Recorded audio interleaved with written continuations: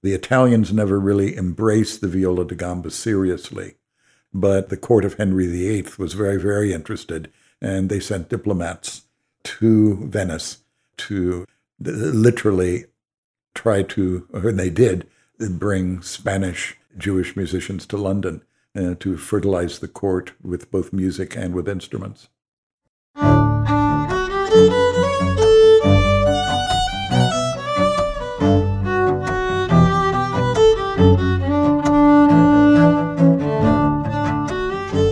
Welcome to Rosin the Bow, an audio journey through the world of the violin family. Hi, I'm Joe McHugh. I fell in love with the study of history many years ago when I was in high school because some of my history teachers were gifted storytellers. Whether recounting Hannibal's trek across the Alps with his elephants, Thomas Edison inventing the first light bulb, or Clara Barton attending to wounded soldiers on the killing fields of Antietam, these teachers made the past both engaging and relevant to my own life. Well, the violin family of instruments enjoys its own rich and varied history, and William Monacle is just the person to help bring that history to life. Bill lives in Salem, Oregon, but for many years he owned a much-respected shop in New York City that specialized in the repair and restoration of high-quality Baroque bowed stringed instruments. Even though I have played the violin for many years, my knowledge of its origin and why it became so popular is sketchy at best. So I decided to drive down to Salem from our home in Olympia, Washington, and have a conversation with Bill. We talked about many things, including how his own family got involved with bowed stringed instruments. The family really based in southern Illinois from England in the 19th century. Southern Illinois, and from there, my father was one of the founding people interested in developing what came to be called industrial arts in secondary and middle schools. And he was at Millersville University in Lancaster County, Pennsylvania, where I grew up. And that led after high school to conservatory, and I was planning to become a musician, and I was studying viola with Leonard Mugel in the Philadelphia Orchestra. And I became interested in what was Baroque or early instruments and early music, and there was nothing written. And in working with Leonard Mugel, and I needed, obviously, a better viola. So we went to William Menig in Philadelphia and met Bill and started asking him about instruments and instrument making and all the rest of those things. And it led to my wanting to find out about Baroque instruments, and there was nothing written. So I read Michael Praetorius, the Syntagma Musicum, and this is 1618, I believe, when it was written. And it's a huge volume of minutiae about the construction and tuning and use of virtually all known instruments at the period. And then, after all of his writing, he comes to the violin. And he says, basically, in a sentence or two, we don't have to talk about the violin. Everybody knows it comes from Poland. Oh, that's interesting. So I speak with professors about this. No one knew. I spoke to people in the Philadelphia Orchestra. No one knew. So speaking to Menigs, they sent me to Germany to find out. So that started me working toward violin making and making Baroque instruments and studying Baroque instruments. And now, about 60-some years later, I'm at Willamette University, continuing to try to answer that question, why Poland? We're getting closer, but we're still working on it. And that's in a nutshell what's been going on. And in the meantime, after living it was in Europe for quite a number of years, after 6 years in London, working with Dietrich Kessler in instrument restoration and worked with the Brussels Collection and a few others, we ended up in New York. And there worked with Jacques Francais and René Morel and Louis Bellini and all those folks. And then connected with Gary Sturm, with whom I hope you'll have an opportunity to meet when you're in Washington, because he'll be able to give you a lot of information about the Axelrods and the acquisitions of instruments at the museum. And so I worked in New York for 40 years. So when you started on this path, how old were you when you went to that trip? I was 20. when I chose to go to Germany and start studying in Mittenwald, a small alpine community in southern Bavaria. It was one of the historic centers of musical instrument making in the late 17th century and early 18th and beyond. Mirecourt in France, another example, Saxony and Saxon makers. What these communities had in common is the regions were polluted with maple and spruce trees and very little else. And it wasn't a particularly agricultural region. And so therefore musical instrument making caught on and developed a huge body of very highly professional makers. So most people think the violin got its start in northern Italy. As a classical instrument, it did. And this begins with Andrea Amati. About 1555, 54 is the first example we have of an instrument that he's made that has all the characteristics of what we view as a modern violin. But clearly a very similar instrument existed as a medium for folk music, and it was certainly very strong within popular culture. And does this take you back to the Poland connection then? Is that what they mean by the violin comes from Poland? Not directly. That's a circuitous route. That may be getting wildly too technical for this broadcast and getting into areas that are still being studied. But very briefly, I can say that the first really serious linkage relates to bowed string instruments in a variety of forms, thinking of them as viols or rebecks or a variety of vertically and horizontally held bowed instruments. And the period in the early 13th century in Santiago de Compostela, the portico there in stone illustrates 24 life-size musicians playing basically bowed instruments. And this is the first example where we have a clear reference to instrument construction and design and style, and a conversational Michelin guide of the region, as an example, would tell people who were going on the pilgrimage to Santiago with the scallop shells around their neck to indicate their pilgrimage. They were advised, if they were nervous of taking money for fear of being waylaid by robbers, they could bring bowed instruments from Poland and Romania because they were very much needed. The French ones are okay, but the Polish and Romanians were the most popular. That's the first reference that we have. So now the task is working back from there to see over Albania how instruments come in from probably what we think of as Iran now, but Persia. And it may be linked to a relatively low caste of performers and entertainers from northwest India who had moved across essentially the path of the Silk Road, ending up in Eastern Europe. But much of that now still lies to a degree in conjecture, but it does have some commonality with the emergence of Romanis and the Roma tradition in Eastern Europe. So this may all link. We know that certainly in the 18th century, Telemann, who was living and writing in Poland, was criticized for spending so much time in taverns. He wasn't an alcoholic. He was there listening to the folk music and documenting it and implying it in his own work. And of course, Vivaldi, his material for string instruments is just littered with what would be gypsy music. So that's just sort of a sidebar to instruments. I'm a Celt myself, and from the best I understand, the Celts also were Indo-Europeans that came across, eventually moving all the way across Europe until they wound up in Brittany and Wales and Ireland and Scotland, and certainly have a love for the fiddle. Oh, yes. Yeah. So you wonder how these connections, how far back they go, where that runs within a people. I suspect that they actually precede our imagination still.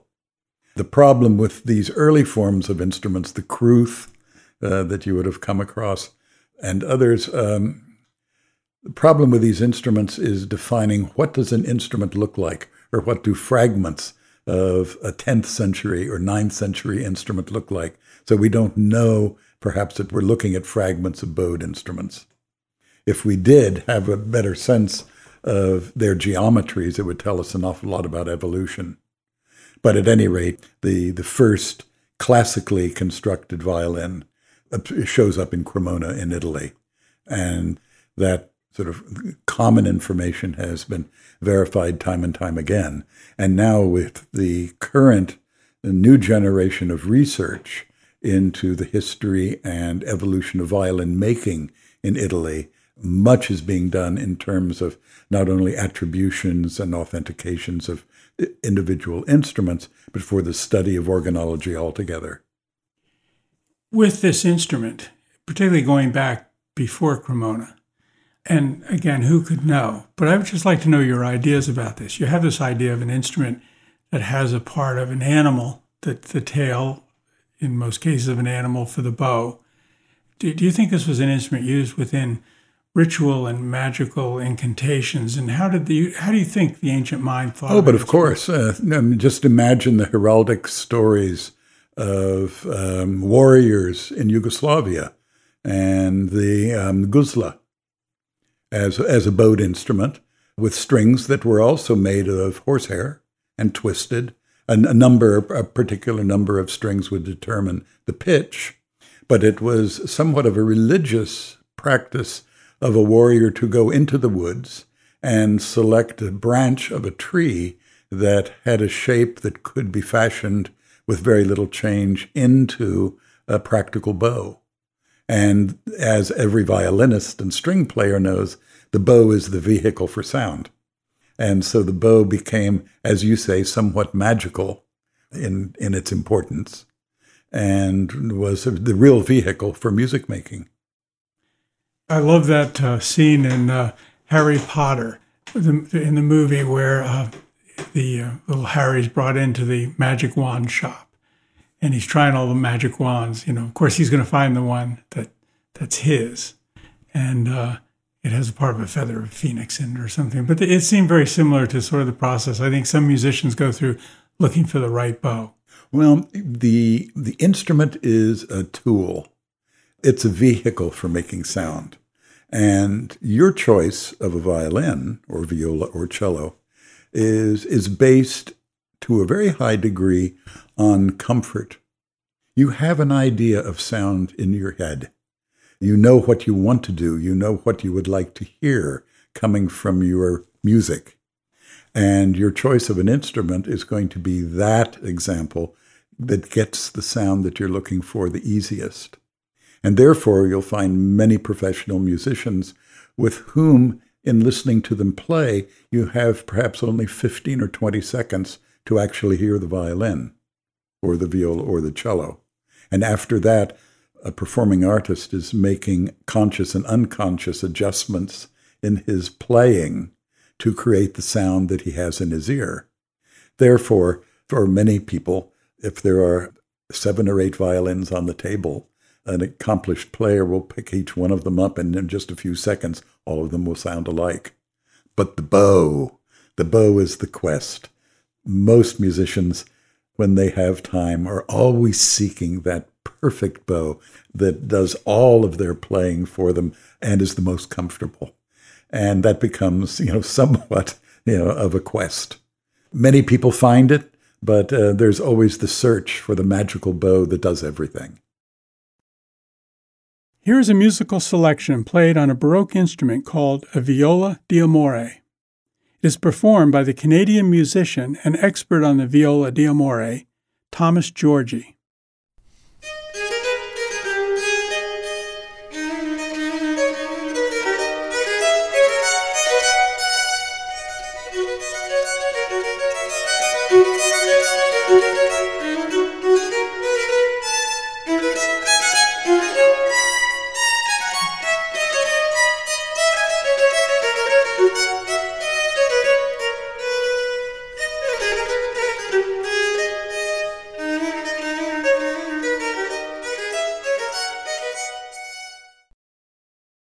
The violin was everywhere when I was growing up, and it still is today. The sheer variety of music played on the instrument is amazing. So I asked Bill to explain how the violin became so popular. my goodness, in the 17th century, this was the vehicle of intellectuals at court. The peasant class had its folk music, but the divide was huge. But the French Revolution caused the transformation. And now what is emerging in Europe is the beginnings of a middle class. And the middle class now is slowly gaining financial upward mobility. And with the arrival of steam and the Industrial Revolution, now the middle class is developing resources very quickly, and there's nothing to do. There's no leisure activity. There's no radio. There's no television. There's no communication. Telephone hasn't arrived yet. And interestingly enough, a French violin maker named Thibauville in Mirecourt had a really curious idea. Craftsmanship of all kinds in porcelain and wood and furniture was done by skilled laborers. He had a notion that maybe the new industrial methods might be able to be applied to instrument making. And if so, if they could be, instruments could be built in factories by laborers, they might be able to be made very inexpensively, and therefore people might want to learn to play music at home. And with that, he started a revolution, which brought the general public by the 1880s and 90s into a whole language of house music and playing music at home. And just imagine for when your listeners are in New York City and have an opportunity to visit Ellis Island or the Statue of Liberty, have them look again at the iconography, at the photographs of immigrants arriving.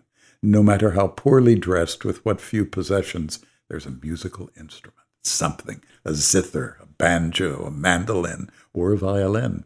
And these treasured items were part of family communication and led to centers of instrument making in Saxony, in France, in Italy, and certainly in Germany as well.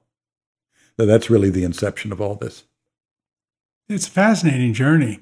And now you have these new places making these instruments, China particularly. Well, the Asian craftsmanship has been admired for generations, and the ability of the Japanese woodworkers to adapt their style of working and to model on European-based musical instruments has been absolutely staggering. And the big beneficiary initially is that now the quality of instruments for students, both in this country and in Europe, has been greatly elevated by the quality of instruments coming from China. So this has led to an accessibility of music in the public school that had been limited in the past with instruments that frankly were not terribly well conceived. But now, very inexpensively, there's a whole plethora of fabulous musical resources for people to use in school, as well as bows. So the sound these orchestras are producing is a much higher... Well, you see, if you're going to interest a young person in playing a musical instrument, one of the first things is, I want to play it because I like the sound. So imagine the frustration for an 8-year-old who wants to play the violin, but it sounds terrible under his ear. And he loses interest and gives up. Now, if he's given a tool that allows him to replicate that sound that a musician is trying to hear as well, and he can do it, well, that's just so exciting. It's going to spur him on and continue his interest in music. So you have at the same time these instruments becoming available that are very affordable and are much higher quality than at that price you could have had in the past. Mm-hmm. Same time, you have this enormous inflation in cost or price for the old Italian violins or the older violins that are considered to be by the old masters, where they're getting out of the reach of even the best players in terms of owning them personally. They're owned now often by consortiums and banks that will loan them to these players. Do you have any thoughts on that? One of the excitements about instrument making in the 21st century is the staggering development and understanding of early instrument construction being applied by modern makers. and the studies of varnishes and coatings, as well as craftsmanship in the minutiae of instrument proportions and constructions, now revealed by X-ray and MRI, have led to a whole new generation of instrument quality. And quite a number of very, very well-known international musicians in many ways prefer their modern instrument to the old one, which now is becoming somewhat tired and somewhat quirky. The modern instrument is more reliable in terms of maintenance and care, and also projects easier, realizing that 17th century instruments require rather a lot of physical work to make them play, and certainly to project in a hall with 3,000 people in attendance. And of course, pitch is also going up. And so now most orchestras in the United States are at between 441 and 43 in pitch. Marin Alsop with the Baltimores at 43. And that increase in pitch, I think, probably mirrors, in a sense, our aesthetic for sound. With the, and I'm not quite sure how to describe it, but the character of sound that people listen to on their cell phones or their iPods is clipping the lower register. And so it may be leading to a whole change in the aesthetic taste that people have for sound and for listening to music. But certainly for modern classical performance, pitch is rising. And in doing so, of course, it makes it more accessible to larger audiences. It's fascinating. I had no idea. Oh, really? No idea. Of course, I'm a folk musician, but I never heard this. Oh, yeah. So you're at 440.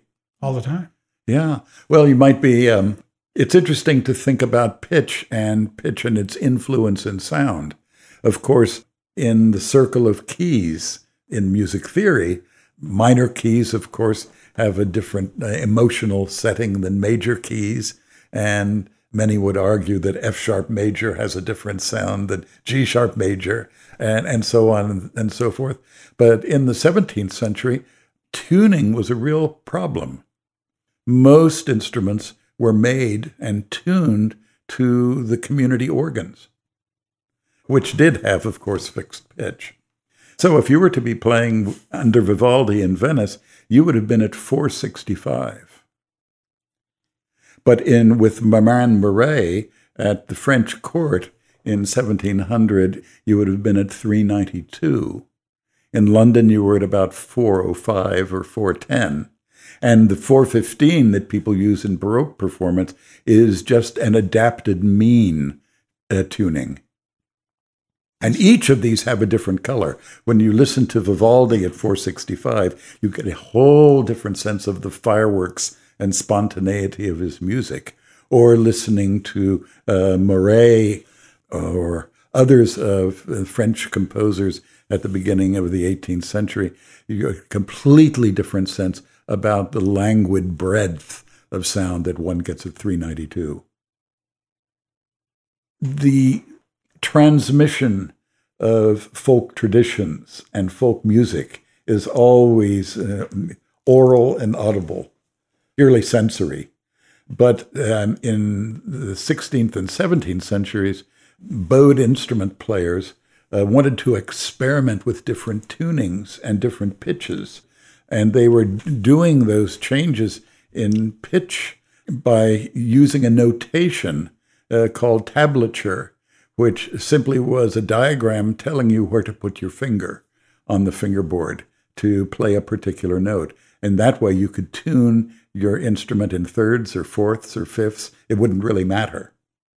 And so for the viola da gamba, there was a whole class of music that was devoted to the lira way, or playing with different tunings. You're talking about the Industrial Revolution, and I've thought about the fact that time used to be different in different villages before the invention of the railroad. It's almost like tuning to the local organ. It might be 3:15 in one town, and the next town it could be 3:30. It could be off by 15 minutes, 20 minutes. And by the time you walked to that town, then you were in that time. You never even thought about it. And then when the trains started to run, they had to all be on the same time. So you start to get the beginning of an accepted universal time standard. And I guess this also happened in the world of music. Precisely. And Central Time was facilitated in Lancaster, Pennsylvania by the Hamilton Watch Company that created the railroad watch. And that was critically important to the emergence and development of early railroads because on a single track, trains had to run both directions. So it was absolutely critical to know what time it was so a train would get off onto a siding and then prevent head-on collisions. And this is exactly what was happening in music, that for a performer of a fixed-pitched instrument, basically like a wind or brass, their choices in the 17th and 18th century was to play on instruments that were local to the town in which they were playing, because the instruments had to be fashioned in particular tunings. And so in a situation where a married couple are at court, your wife may work in the kitchens, and your job is to be a musician, and you're both fed and housed, and you would play the instrument upon which you were told to play. And really, until well into the 17th century, the only way you knew what music to use, you would look at all the music handed to musicians, and you would choose one that was in your clef. And you would play one of four parts, treble, alto, tenor, or bass. It's not until toward the end of the 17th century that composition now includes information and instructions on which instruments are to play which line of music. And that then ties in with the notion of pitch and temperament and tuning, and then the colors of sound produced by even the same instrument, but in different registers and with different tunings. So tell me about how you started your shop and what that experience was like. Well, I'd been working in restoration at Jacques Francais in Midtown, New York, and we were working with the principal players of the Philharmonic and in the general modern music sphere. And Jacques was very much, as it were, like a father to me. He knew I was very interested in Baroque music, and therefore I was working with Baroque players when I arrived in the United States and continued to. And after being with Jacques Francais for about 6 years, I became very involved with the Metropolitan Museum and the Smithsonian and with Baroque players, and it just became so overwhelmed with it that I decided to leave and work on my own. And the offices were on Staten Island, very close to the Staten Island Ferry. Why'd you pick Staten Island? Trees, space, good schools at the time for children. Cornelius Vanderbilt, when he arrived in the United States, emigrated to Staten Island, and one of his early ventures was rowing people to Manhattan. Was he? I love that. That led to the Staten Island Ferry, which he ultimately donated to the city if they would guarantee to keep the price of the ferry boat 5 cents for 50 years.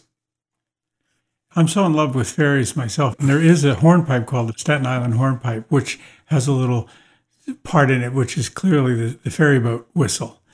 This idea of these wonderfully gifted musicians living in Manhattan, performing in Manhattan, but to get their instruments fixed, get on the ferry and go across the water to get their instruments taken care of. Well, perhaps a few of them. Yeah, I like that idea a lot. While we're talking about this, tell me a little bit more about Jacques, who he was and how important he was in the world of the violin in New York at that time. I've heard other things about him. Jacques was a success story of a tradition of craftsmanship in France. The two centers, the cultural center, of course, in Paris, but the craft center was in Mirecourt. So there was always a divide between the craftsmanship and the quality and the manufacturing in Mirecourt, which was then translated into commercial dealing in Paris. And Jacques came from the family of Caressa through his father and came to the United States to work with at Rembert Wurlitzer with Fernando Sacconi, and then ultimately opened his own shop in Midtown and became the locus, really, of musicians in the city. The contribution that Jacques Francais made was to become a mentor to very, very many young instrument makers and young aspirants to study historical instruments. And it was from that shop, probably more than any other in the United States, that was the crucible for some of the greatest contemporary makers of new instruments, who all got the exposure, as I had done, working with the highly important 17th and 18th century instruments. So I think one would attribute to Jacques the current success of American modern violin making, perhaps more so now than anywhere else in Europe. So what did he bring to that enabled him to do that? What? He had a conception that rather than slavishly duplicate and rework the models and style of instruments in Cremona, he tried to encourage people expanding their imaginative making and to incorporate various, although minute, but various design and sound changes that was eye-opening for many people who thought that one had to slavishly copy Stradivari to the tiniest detail. He was suggesting to young makers who were working for him, why don't you abandon those tight restrictions and open your mind to thinking beyond the limits of 17th century making. And how did young violin makers work with him? Would they work in his shop, or were they working in their own shops and then? Oh no, this was people like myself who were drawn to the firm to be able to study and work with old instruments. And with René Morel and Louis Bellini, had really one of the most advanced restoration facilities in the world. So the restoration that grew out of the legacy from Rembert Wurlitzer and Ciccone that was also in New York previously. Give the listener, if you would, a definition of what you mean by Baroque instrument, for someone who doesn't really understand how that differs from the violin as we know it. The violin as we know it emerges with four strings tuned in fifths, G, D, A, and E. That remains the same, although there are pitch tuning differences. But in the 16th century, the violin had a competitor, which was called the viola da gamba. And that was a six-string bowed instrument played between the legs, hence viola or instrument or bowed instrument, da gamba on the legs. And it was a larger family of instruments than that of the violin. There were 7 members. The tiniest was called a pardessus and played in France at the beginning of the 18th century and was about the size of a violin, but it was played on the lap, primarily by young ladies at court. And it was unseemly for them to play the violin, for one. And secondly, if they tilted their head to hold the violin, their wig would fall off. The largest one, you know, because it's the orchestral bass. And that classical form of basses is that of the viola da gamba. And in the 16th century, it was called a violone and had 6 strings. And then the viola da gamba family had both 7-string basses, 6-string basses, and tenors and trebles, and they were whole orchestras of those instruments. And when they played together, they were called a consort. And an open consort would be playing with recorders or other instruments and the viola da gamba. A closed consort was just the viola da gamba alone in different sizes. And it was an instrument that had immense intellectual interest.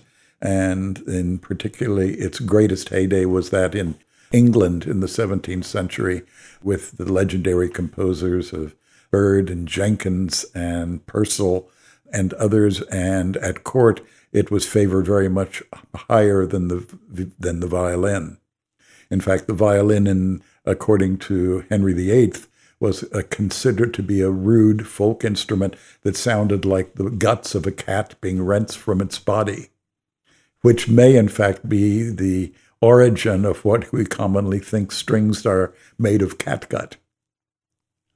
Actually, to talk about Baroque instruments, one needs to think about evolution. And one needs to realize that the history of music is really governed by musicians. Musicians who demand instruments from instrument makers. And no, I'm sorry, it's too big, I can't play this. No, it's too small, I can't wrap my hands around it. No, the strings are too far apart, my fingers won't hit the strings, and on until a successful instrument is created. And now the musician shares his skills with others, and they form groups and attract composers and conductors. And the composer says, "Good heavens, Joe, I had no idea that you could make that sound on your instrument." So 2 weeks later, on Joe's music stand, shows up stuff that he has absolutely no idea to play. Terrified, he goes back to the instrument maker and says, "Look it, you've got to fix my instrument because I can't play this music." And so the evolution of instruments is really a circular canon from the musician, who is the center of it all, through the imagination of composition and to the practical craftsmanship of instrument makers. And so when one thinks of the Baroque, one's thinking about an evolution of music, and that evolution is guided and strongly influenced by technology. The single most important one is that of the strings. In the 17th century and 16th century, all of the strings of bowed instruments, as well as plucked instruments, were made of lamb or sheep gut. And it was really at the end of the 17th century that a new technology emerged, and it was to wrap the gut with wire, which increased its mass and allowed instruments to be built at lower pitches with smaller size. And that new instrument technology allowed makers to experiment with a whole new form of musical instrument concepts, like the viola d'amore, small violas. The cello is reduced in size. And in the beginning of the 19th century, Louis Spohr, the great pedagogue and soloist, realized that he would be able to play more musically by being able to vibrate with his left hand on every note. And by doing that, vibrato, which earlier had been an ornament, like a trill, now he suggests being able to vibrate on every note. The problem is how to hold the violin. So he invents what he calls the violin holder, which we call a chin rest. And so that allowed the body of the instrument to be clamped to a person's shoulder so that his left hand was free. And that led to modern changes in technology. And that led into the classical period of instrument composition that explored the technical ability and virtuosity region of the instrument.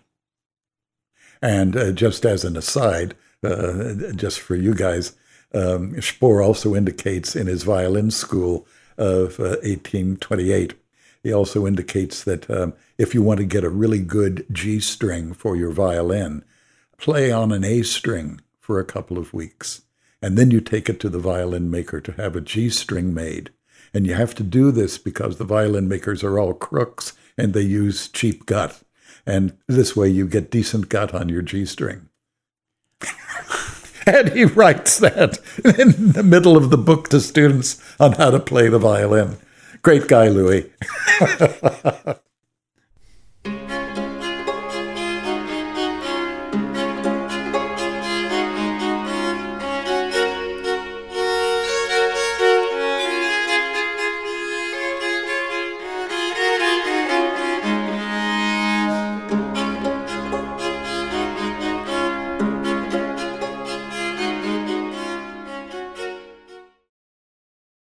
Bill Monaco provided me with a great overview of the evolution of the violin, but I was curious if he had a story about a particular instrument that might have come through his shop. There was a marvelous piece in the New Yorker a number of years ago, absolutely fabulous. Viola d'amore came to us in the process of restoration. When we opened it, we found that there were excretions all over the inside of the instrument. And not knowing what the excretions were, I took them over to the Museum of Natural History and showed them to an entomologist. And the woman spoke to me, asked me where I lived. And I said, New York. And she said, "You never seen a cockroach?" And it turns out that the instrument was completely encrusted with cockroach dung. And the label I'd already removed to conserve the paper. So she had no idea what the instrument was and wouldn't have known a viola d'amore anyway. But in 5 minutes, this entomologist verified the whole provenance of the instrument, because it was made by Thomas Eberle in Naples around 1774. And she suggested that the instrument had come in the late 19th century in a cargo ship to Boston, because evidently sailors, Italian sailors particularly at that time, were virtually in a state of mutiny because the roach-infested boats, the roaches were eating their eyebrows at night as they slept. And the destination was the Boston area. And it turns out that ichneumon wasps that are local to Boston would fly out to meet oncoming boats because they knew there was this fertile harvest of cockroaches aboard. And inside the instrument, there were ichneumon wasp egg casings. And in fact, the instrument was from Naples. I became aware of it in Boston and was told that it arrived from Italy toward the end of the 19th century. And so it all tied together absolutely marvelously. And it's in the hands of the most prominent authority and virtuoso of the viola d'amore, which is Tom Georgi, up in Tafelmusik in Toronto. But that instrument got a lot of comment and was immense fun. Actually, a fabulous sounding thing. Other than that, the exciting instruments for me are ones that produce a musical quality that excites an audience, and that is the payoff in the work that I do. It's not necessarily the engagement of the performer, but it's the reaction of his audience, and the accolades that he receives is what's very exciting for me. Here is another musical selection played on the viola d'amore by Thomas Georgi. It is, in fact, played on the very same instrument that once was home to a family of cockroaches.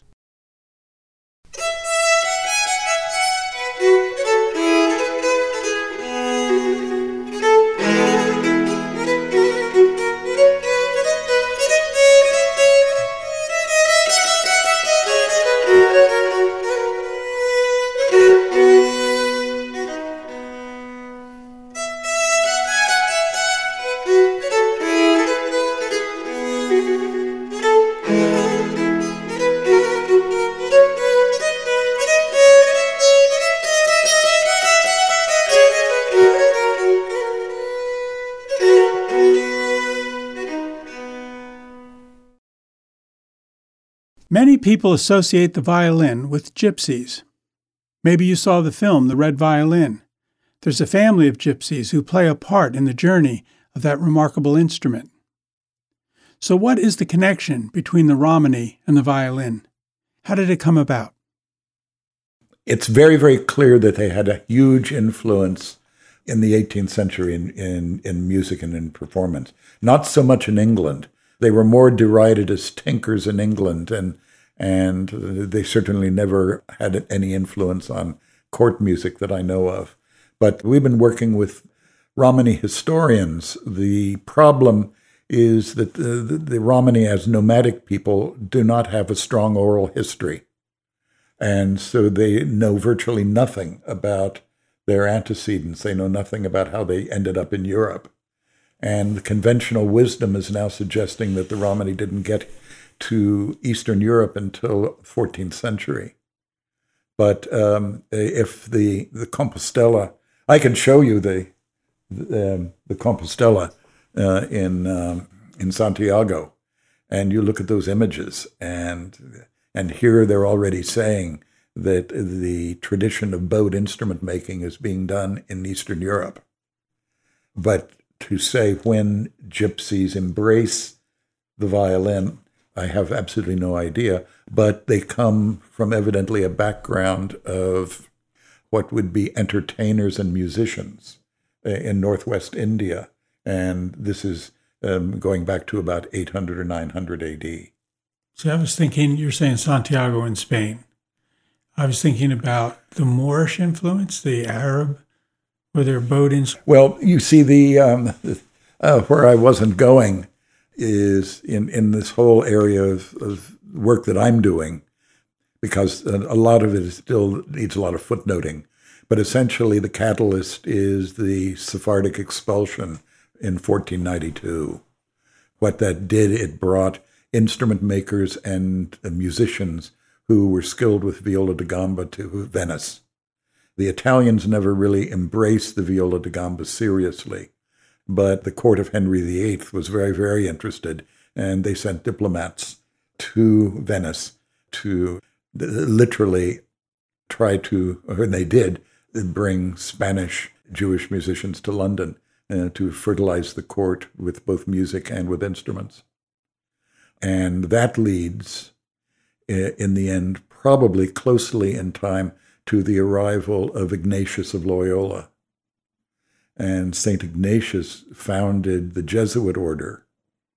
And the Jesuits, as was the case with Gregor, who used folk music and folk tunes to be rewritten with religious texts that became chant and were attractive to the general public because they knew this music already, it's quite likely that what Ignatius was doing was embracing the popularity of the violin and using it as part of their education. There was a teaching order and in the beginnings of religious plays. And it's likely that the Jesuits were the catalyst for the sudden popularity and explosion of the violin in Italy, in northern Italy. And that was preceded by, I guess it would be about 1508, in Füssen in Germany, a meeting was held creating guilds of lute makers.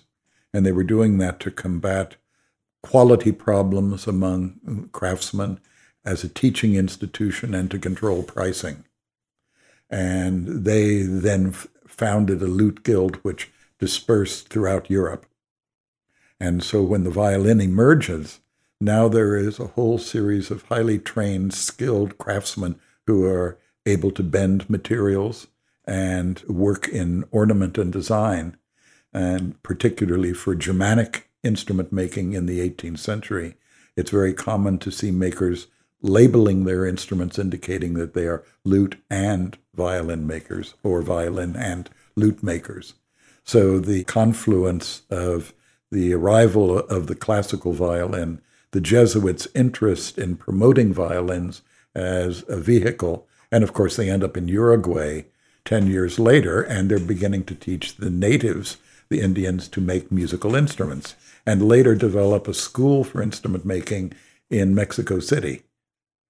And so all of that, I think, ties together into that cauldron and leads to the question of why Del Jesus, Granary del Jesus labels bear the IHS inscription, which is the Jesuit symbol.